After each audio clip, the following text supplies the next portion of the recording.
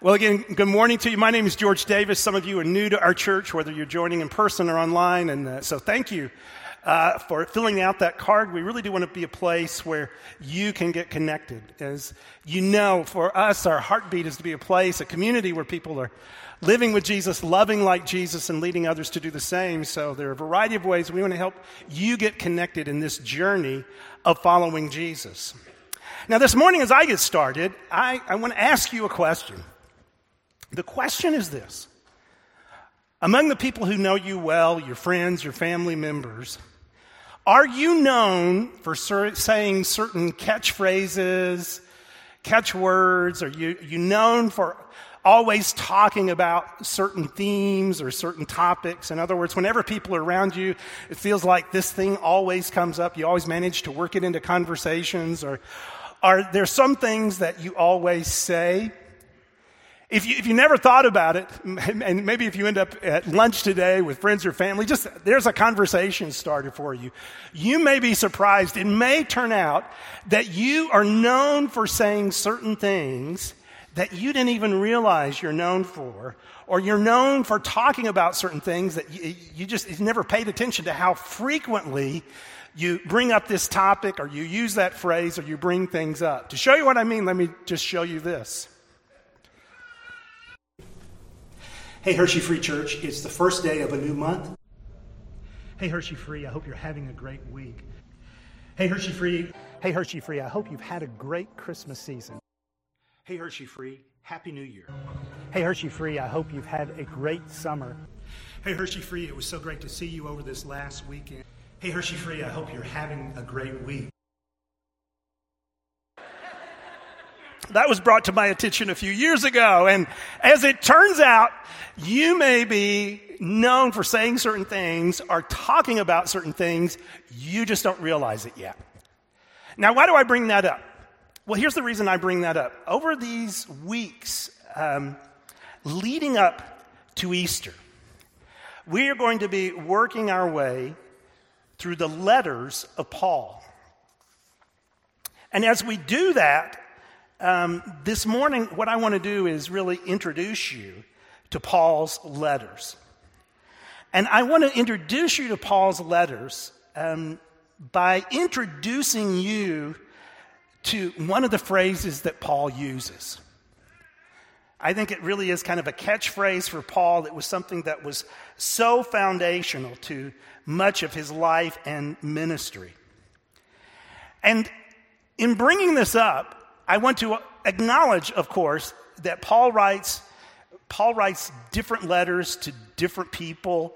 He writes to different congregations, and he covers a variety of topics. For instance, let me just remind you of a couple of places he writes to, right? He writes to the church at Ephesus. This is a picture of ancient Ephesus. So he wrote to a small group of Christians that were in this community. He also wrote to a group of Christians in the much larger city of Rome. And so we have those letters. So Paul writes, he writes to different people in different situations. And it's important to understand that his letters are what are sometimes referred to as occasional letters. And by that I mean this. His letters, for the most part, were written in response to certain things. They're written in response to questions. They're written in response to conflict. They're written in response to certain things that are going on in these early churches or with these early church leaders with whom he corresponds. And so in that, as we're going to see during the course of this series, he does really cover a variety of topics and issues. So I want to acknowledge the diversity of what he's going to talk about up front. Nonetheless, there really is one phrase that I think encapsulates what he's doing through these letters. Right? Even as he addresses different situations, different topics, different people, I think there's one phrase that really gets at the heartbeat of what he's trying to do. One phrase that really gets to the heartbeat of his encouragement, of his counsel, of his direction. And likewise, this phrase, I think, describes how these letters can encourage you and me today if we're willing to engage them as we're going to do over this series. So what is that phrase? 7 simple words. Here it is. Live a life worthy of your calling. Live a life worthy of your calling. One of the reasons I think this is a good summary of what Paul is seeking to do as he writes these letters is this. He uses this kind of language or similar language in 4 different books, writing to 4 different groups of people, covering different topics, and yet in each of these letters, this kind of theme comes up. Let me just show you these. First of all, this is Ephesians chapter 4, verse 1. And right in the opening chapters of Ephesians, Paul talks about what does it mean to be a follower of Jesus. And he really focuses on the amazing work of what God is doing through Christ Jesus. And then you get to the second part of the book where he's kind of applying, well, what does that look like? And here's how he begins that section. He says, look, I urge you to live a life worthy of the calling you have received. Let's go to the book of Philippians. In chapter 1, Paul acknowledges some of the challenges and the complexities both of his life and in the lives of the people receiving this letter. And then he says this, but whatever happens, right? I can't control the circumstances in my life or your life. But whatever happens, he says this, conduct yourselves in a manner worthy, this time it's of the gospel of Christ. Or what about Colossians? In the opening chapter of Colossians, Paul is praying specifically for these people, right? And he concludes his prayer in this letter. And how does he pray? What is he praying for? Well, look at this. He says, I'm praying so that you may live a life worthy of the Lord. Or let's move to a different letter, Thessalonians, 1 Thessalonians. And in this letter, there's an autobiographical section where Paul talks about what he's been doing. He talks about his ministry. He talks about his relationship to this early group of Christ followers. And in that description, he says, I've been like a father to you. And he says, as a father, here's what I've been doing. Encouraging, comforting, and urging you to live lives worthy of God who calls you into his kingdom and glory. 4 different letters, 4 different groups of people, really 4 different sets of issues and concerns. But in each of them, he comes back to the same kind of theme. Look, I want you, here's what I'm all about. Here's why I'm writing you. Here's what I want to see in your life. I want you to live a life worthy of your calling. I want you to live a life worthy of the good news of Jesus Christ. And I think in a similar sense, if somehow you and I could sit down with the Apostle Paul today, maybe you sit down, share a cup of coffee at Starbucks or something like that, and maybe as we begin the year, you were to talk with him just about what's going on in your life. And even as we talked last week, maybe you would kind of share with him some of your responsibilities or maybe some opportunities in your life, or maybe some of the challenges that are kind of keeping you up at night at times, or sources of uncertainty, and maybe you would just have that conversation. And I really do believe at some point in that conversation, as a mentor, as a coach, as someone who is for you, if you're a follower of Christ, Paul would come back to the same kind of theme. As you enter 2023, as you're wrestling with these responsibilities, opportunities, challenges, whatever that looks like, he would say, okay, as you think about this, as you engage this, just keep this in mind.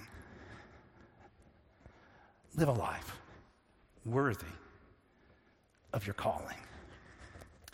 Now, maybe at this point you'd say, okay, George, I get it. This is a big theme. This is kind of a major theme in Paul's writings. It's one thing to understand that. It's another thing to actually understand what he's getting at. So what I want to do is really kind of unpack this theme just with 2 questions. First of all, what does this mean? Live a life worthy of your calling. That can be confusing. Among other things, I think it's confusing because we use the term calling in different ways. For instance, maybe you've had this experience. Maybe somebody you've known has used language like this.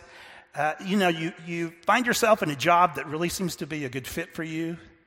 Maybe you've had different jobs and you find yourself in a job that, now this really feels like my sweet spot. And at some point, you might say this, or someone going through this might say, I really feel like I've found my calling. Sometimes we use that language that way. But what does Paul mean when he says, live a life worthy of your calling?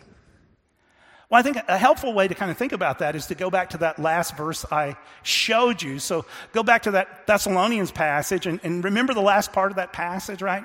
You're to live a life worthy of God, who calls you into his kingdom and glory. When Paul is talking about calling in these passages, he's talking about the reality that if you are a follower of Jesus, you've been called into the kingdom of God. Here I think Paul is obviously building on the teachings of Jesus because the kingdom of God really was central to Jesus' ministry, right? Jesus says, look, here's what I'm doing. I'm bringing about God's kingdom, and those who believe in me become participants. They become citizens. They become people who are part of this. And so Paul is building on that theme to say, look, I want you to live in a manner that is consistent with the fact that you are now part of this bigger reality of what God is doing, this kingdom of God. Now, in saying that, I think there's a framework that you need to understand. And it's in some ways, it's fairly simple, but this framework is so important in understanding Paul's letters. And it's really, I think, absolutely foundational in understanding the New Testament as you read the New Testament. So let me show you this framework. Now remember, Paul grew up in a Jewish context.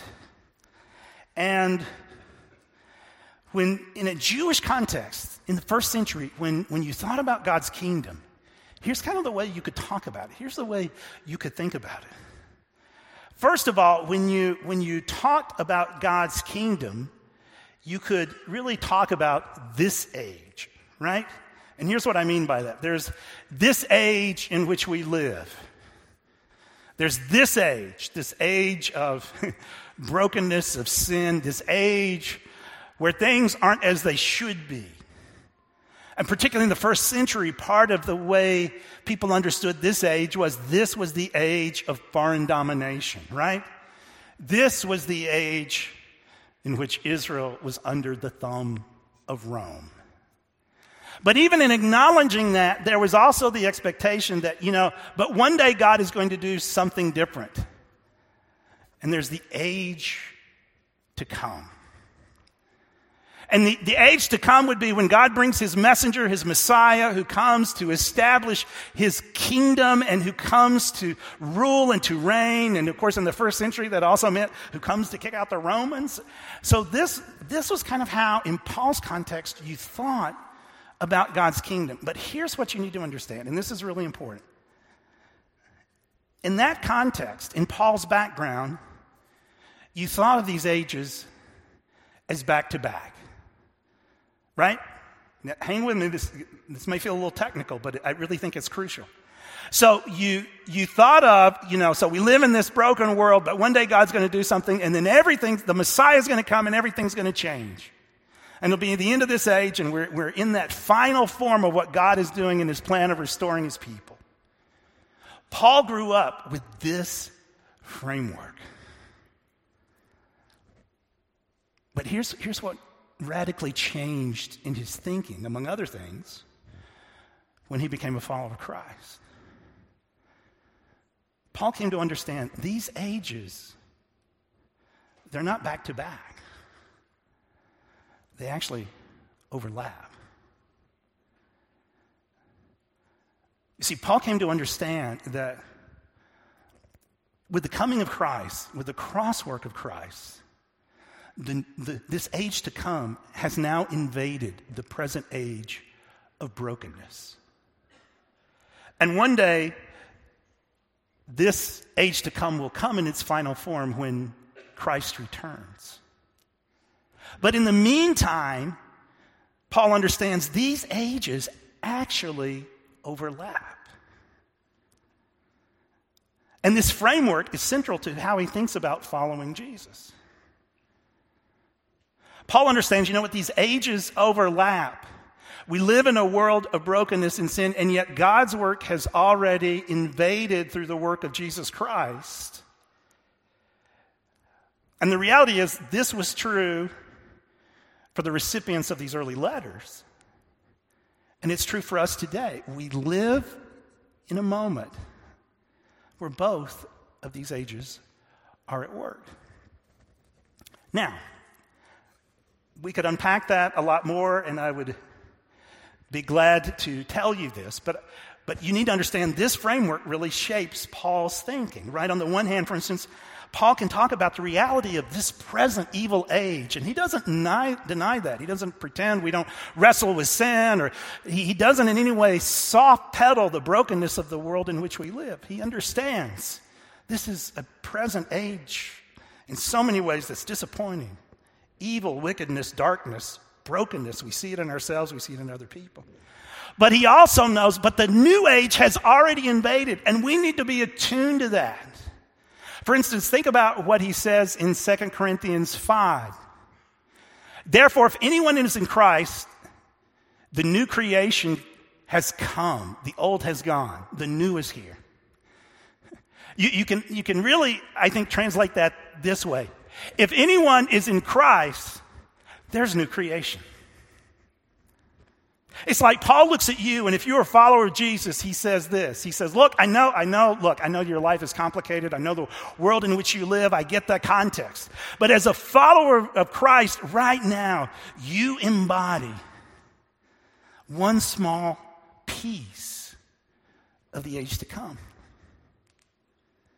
Because this new age is already at here, and it's been made possible through the work of Jesus Christ. Now, you might say, okay, George, okay, I get it, but that, that sounds kind of technical. Why is that important? Well, here's one reason why I think it's important. I think it's important because if we don't get this, right? If we don't get the overlap of the ages, I think some of us may be prone to really kind of see one without the other. For instance, I think sometimes followers of Christ just kind of get comfortable with, hey, I'm part of this age. I'm kind of comfortable doing life the way I do it. I mean, I go to church, I pray when things go wrong, and I pray for God to do something, but other than that, I'm just kind of comfortable in this age. I want to work hard, I want to instill good values in my family, all that, that's laudable, but there's a real sense in which I'm just kind of comfortable in the way the world is. And I don't see any need for anything different. Interestingly, I think, for instance, when you read Paul's letters, there are moments where he's challenging his readers. Look, you've just gotten stuck in this age, in the ways of thinking of this age, in the priorities and values of this age. I think particularly this is true in Paul's interactions with the church at Corinth. In so many ways, he's saying, guys, you've just kind of gotten, this is where you're at, and you've lost sight that a new age and a new way of life has invaded this present age brought by the work of Jesus Christ. So if we're not careful, we can kind of get comfortable in this age. On the other hand, I do think for some Christians, all we want to think about is kind of the age to come, that God's work is already here, and therefore, if I'm a Christian, I'm part of this new age, this kingdom of God, however you want to describe it, and because I'm part of what God is doing, you know what? My life should go according to plan. Because God's already at work, and I'm claiming the promises of God, I shouldn't experience difficulty or surprises or hardship. And sometimes if I lock into just seeing this, what happens is maybe there's some prizes, some curveballs that come my way, and I'm deal with it well. Maybe I presume, well, I must have messed up. I did something wrong because my life has gotten complicated, or I'm in difficult situations. This relationship isn't going the way I thought. And so we kind of, some of us, we may even put blame on ourselves that because my life isn't going perfectly and I'm part of this age to come, something has gone wrong with me.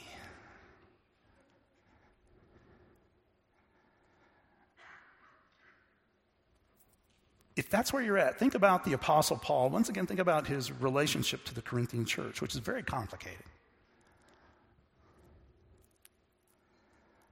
And at one point in an autobiographical section of 2 Corinthians, Paul in essence says, he describes a really hard season, and the language he uses communicates this. This was really stressful. In fact, I think it communicates a deep presence of anxiety and even depression. And maybe you would say, oh my goodness, Christians aren't supposed to, the age to come, God's already at work. We're not supposed to go through that. We're not supposed to experience that. Well, Paul did. We can't talk about that. Well, Paul does. He puts it in the letter. And yet, even in the midst of that hard season, which he has no problem being transparent and describing, he also describes how God was at work. And then you read these really powerful words in 2 Corinthians 4. I just think these are so powerful. Paul says, we are hard-pressed, but not crushed. We are perplexed. And that word can mean confused, anxious, uncertain, doubtful. We are perplexed, but not in despair. And what is Paul saying? You know what? He's saying this. Yeah, we've been hard-pressed. We live in this age. It's broken. It can be challenging. But we're not crushed because the age to come is already here. We are perplexed. The things I've been going through at times are difficult. They're uncertain. It's not the way it's supposed to be. That can be confusing. That's this age. But we're not in despair.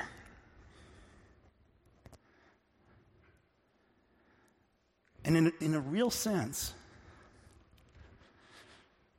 this is what Paul is doing throughout his letters. When he says, look, live a life worthy of your calling, what Paul is acknowledging is, look, I know life can be complicated. And in different ways, we're going to see him deal with topics that make life complicated as we go through these letters. Look, this is this age we live. I know that.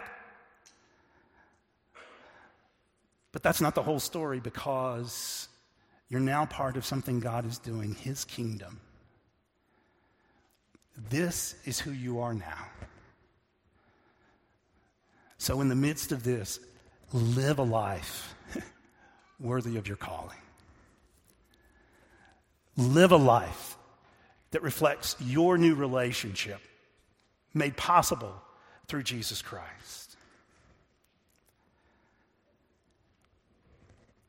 Well, if that's kind of what Paul was talking about, let's just ask one more question. If that's what this means, what does this look like? Live a life worthy of your calling. I think we need to wrestle with what it looks like, because there are different ways you can take on board Paul's language. And I think there are different ways you can take on board Paul's letters. First of all, when Paul says, look, live a life worthy of your calling, you can hear that and say, I've got to live up to this, right? I've got to live up to certain standards and expectations. I've got to live up to these directives, commands, morals, ethics, right? I've got to measure up. That's what it means to be worthy, right? You can hear it this way. I need to measure up to these standards. During my first year as a doctoral student at Cambridge, in my first meeting with my supervisor, after I had written a short paper for him. I presented that to him. He had read it. We went through it. And then the painful, the deeply painful part of the conversation came, because he hands that paper back to me and looks at me and says, "Mr. Davis, this is not doctoral level work." And I hear those words, and I'm mindful of the fact that, well, this first year is really a probationary year. I'm going to be evaluated at the end of this year to see if I get to continue in the program. I'm newly married. I brought my bride halfway across the world, and now we may get kicked out. And so I had to start working. And I went through some really, I got to be honest with you, this is maybe the most stressful year of my life. Because I knew I've got to measure up. That evaluation is coming. I've got to meet the standards. I've got to measure up, and I just got to keep working. And so that was that season in my life. Maybe you've had that experience in an academic setting or in a vocational setting. Somebody, an employer looks at you and says, "You know what? You got to step it up. You've got to live up to our expectations. You've got to live up to our standards." And if you've been in that spot, just as I was in that, man, that is stressful. That is weighty. I've got to work. Man, I've got to work hard. And I realize even in communicating this series, I want to be careful, because if I'm not careful, this is what I'm laying on you. Man, you've got to live up to this. You can hear that this way. And as we go through the letters, I'm mindful of that. You can hear what we are talking about this way. But can I suggest that really what Paul is not talking about, or what Paul is talking about, it's not about living up to a standard. It's about living out. It's about living out your new identity. This is how Paul thinks. So that even when, Paul can come down hard on people. You need to stop doing some of this stuff. You need to get this junk in your life. You need to think differently. You're stuck in this age and how you deal with one another and how you deal with others. Paul can be very direct. But it's never driven by, you need to live up to this. This isn't who you are anymore. You need to live out your new identity. One of the most classic ways Paul phrases this is found in Philippians chapter 2, right? Paul says, work out your salvation. And again, you can hear that as, man, you've got to measure up, you've got to live up. But notice what he says, work out your salvation with fear and trembling, for it is God who works in you to will and to act in order to fulfill his good purpose. And this is the way Paul argues. This is the way Paul thinks. Even when he challenges and goes after people, his point is, look, I know you're living in this age, but this doesn't ultimately define who you are. This does. So when he says, live a life worthy, what he's saying is, I want you to live in a manner that reflects who you truly are. I want you to live in a manner consistent with your new identity. Let me just give you one example of that. Let's go back to the reading we did earlier, right? Remember we read from Philippians chapter 2, and if you remember in that passage, Paul talks about humility.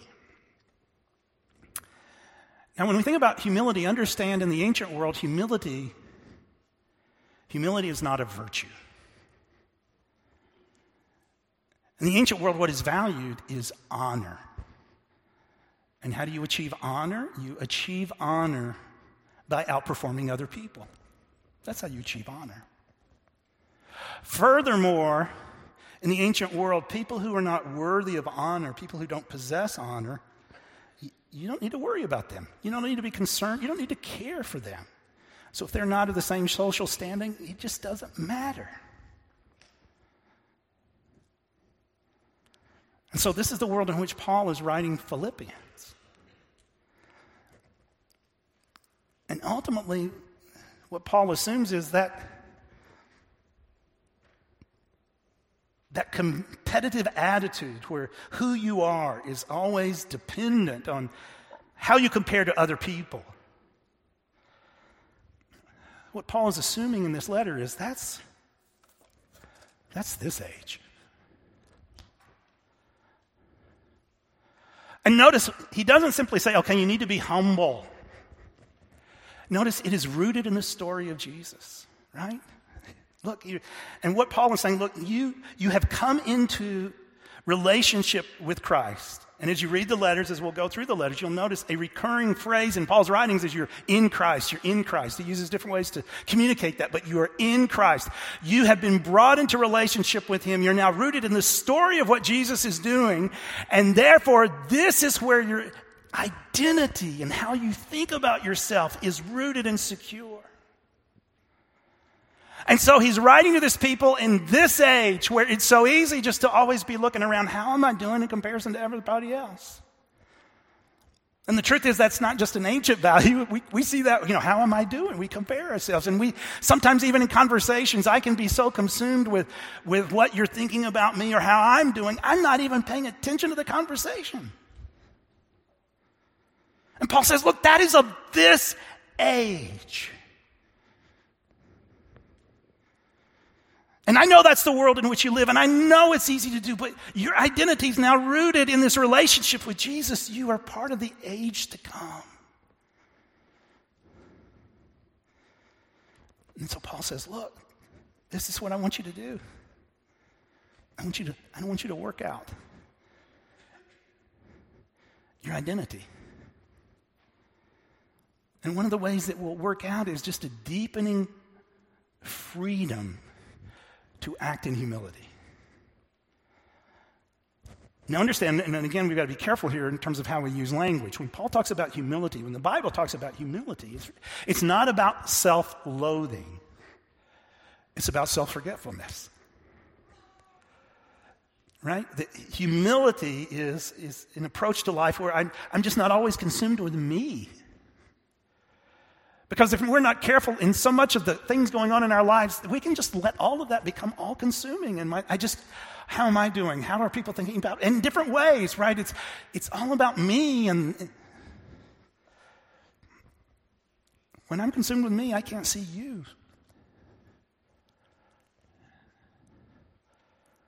And Paul says, look, I get this is the way things operate. And these were values deeply rooted in Roman culture. But he says, this is of this age. You've been called to something else. You've been brought into a relationship. And so I want you to live out your identity. I want you to be liberated beyond yourself because you're rooted in Christ. This week I was reading an article in The Atlantic. And the article was reflecting on kind of our experience over the last few years, COVID and some of the things and that we've gone through. And the article is entitled, How We Learned to Be Lonely. And the point of the article is, yes, we've kind of come through COVID and it feels like, all that's in our rearview mirror. Yet for some of us, we've kind of developed deeper patterns of isolation. And we've kind of gotten comfortable in that. And of course, the author's making an argument that's really not good for us. And even, I was kind of getting ready for this message, even as I was thinking about what I was reading in this article, and I thought, what if? What if as a church family, we were the people who in the relationships around us were liberated in humility to really be for other people. Right? Of course, there's no question it's gotten more comfortable to kind of just be isolated, to kind of stick to ourselves and get comfortable in our routines, and maybe COVID has only intensified that. But I think Paul would say, yeah, I get it, but that's this age. Right? Even right now, are there ways you can just lean into your identity that will liberate you to be for other people? People in your family, people in your workplace, your classroom, your neighborhood. Maybe there have even at times been some ideas, I need to check up on this person, or I need to, maybe I'll send a card, or wouldn't it be great if I did this for that person? You kind of have those ideas, and you kind of just let them sit there, and maybe that was a work of God's Spirit encouraging you to live out your identity. And you know what Paul says? As you take those steps, Paul says, look, there's new creation. Yeah, I know this is a divided culture. Things are polarized, and we can lament all the things that are negative in our culture, but Paul says, yes, but there's the age to come.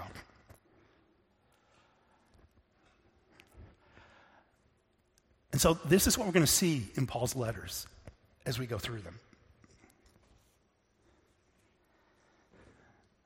What Paul is going to do time after time in different ways is say, this is what your new life is rooted in. This is your identity. And here's what it looks like to embrace it. Here's what it's like to live this out.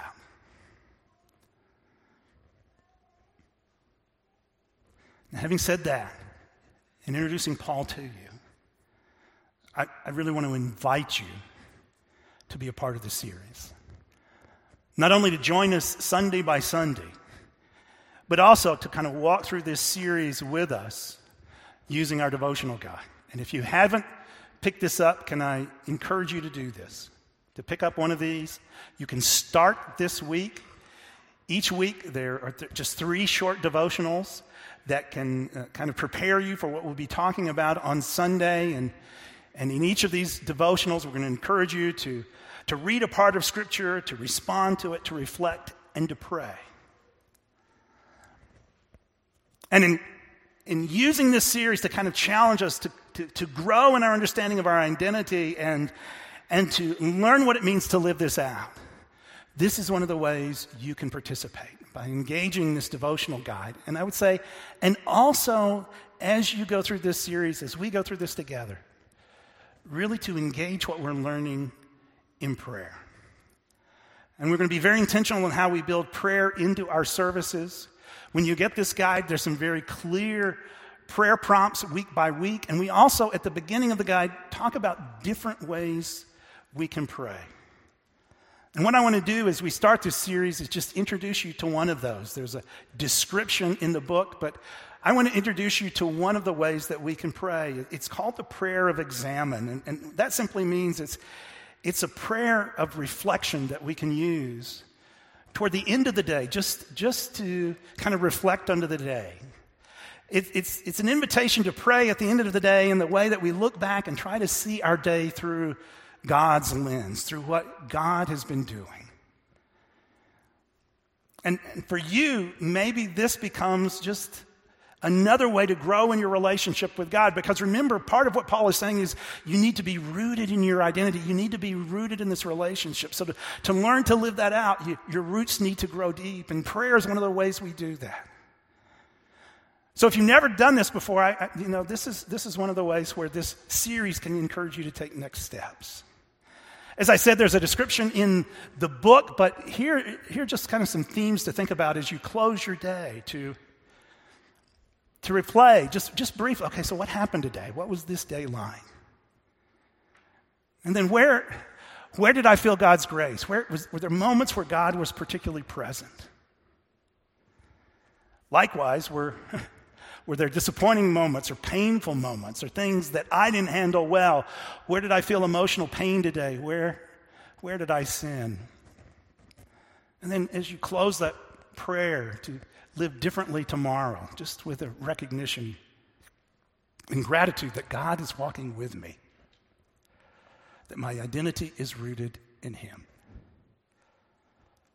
Now, can I suggest that as we go through this series, just being intentional in closing your day this way kind of just becomes a way to grow in the ways God is seeking to root you in your new identity and empower you to live that out. Now, very briefly, what I'd like to do is just lead you through a couple of the questions. I realize this is the morning, it's not the end of the day, but let me just give you a few seconds to reflect on 2 of these questions. And we'll just think about the last couple of days. During the last couple of days, where have you experienced God's grace? Where has God been present? Let me just give you a few seconds to think about that.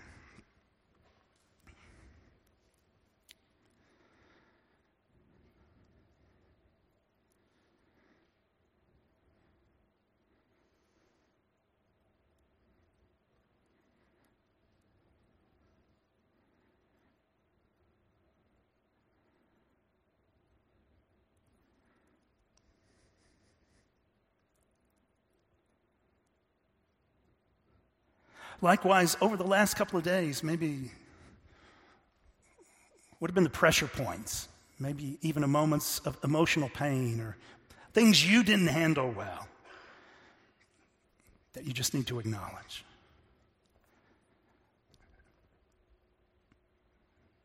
Let me give you a few seconds to reflect on that.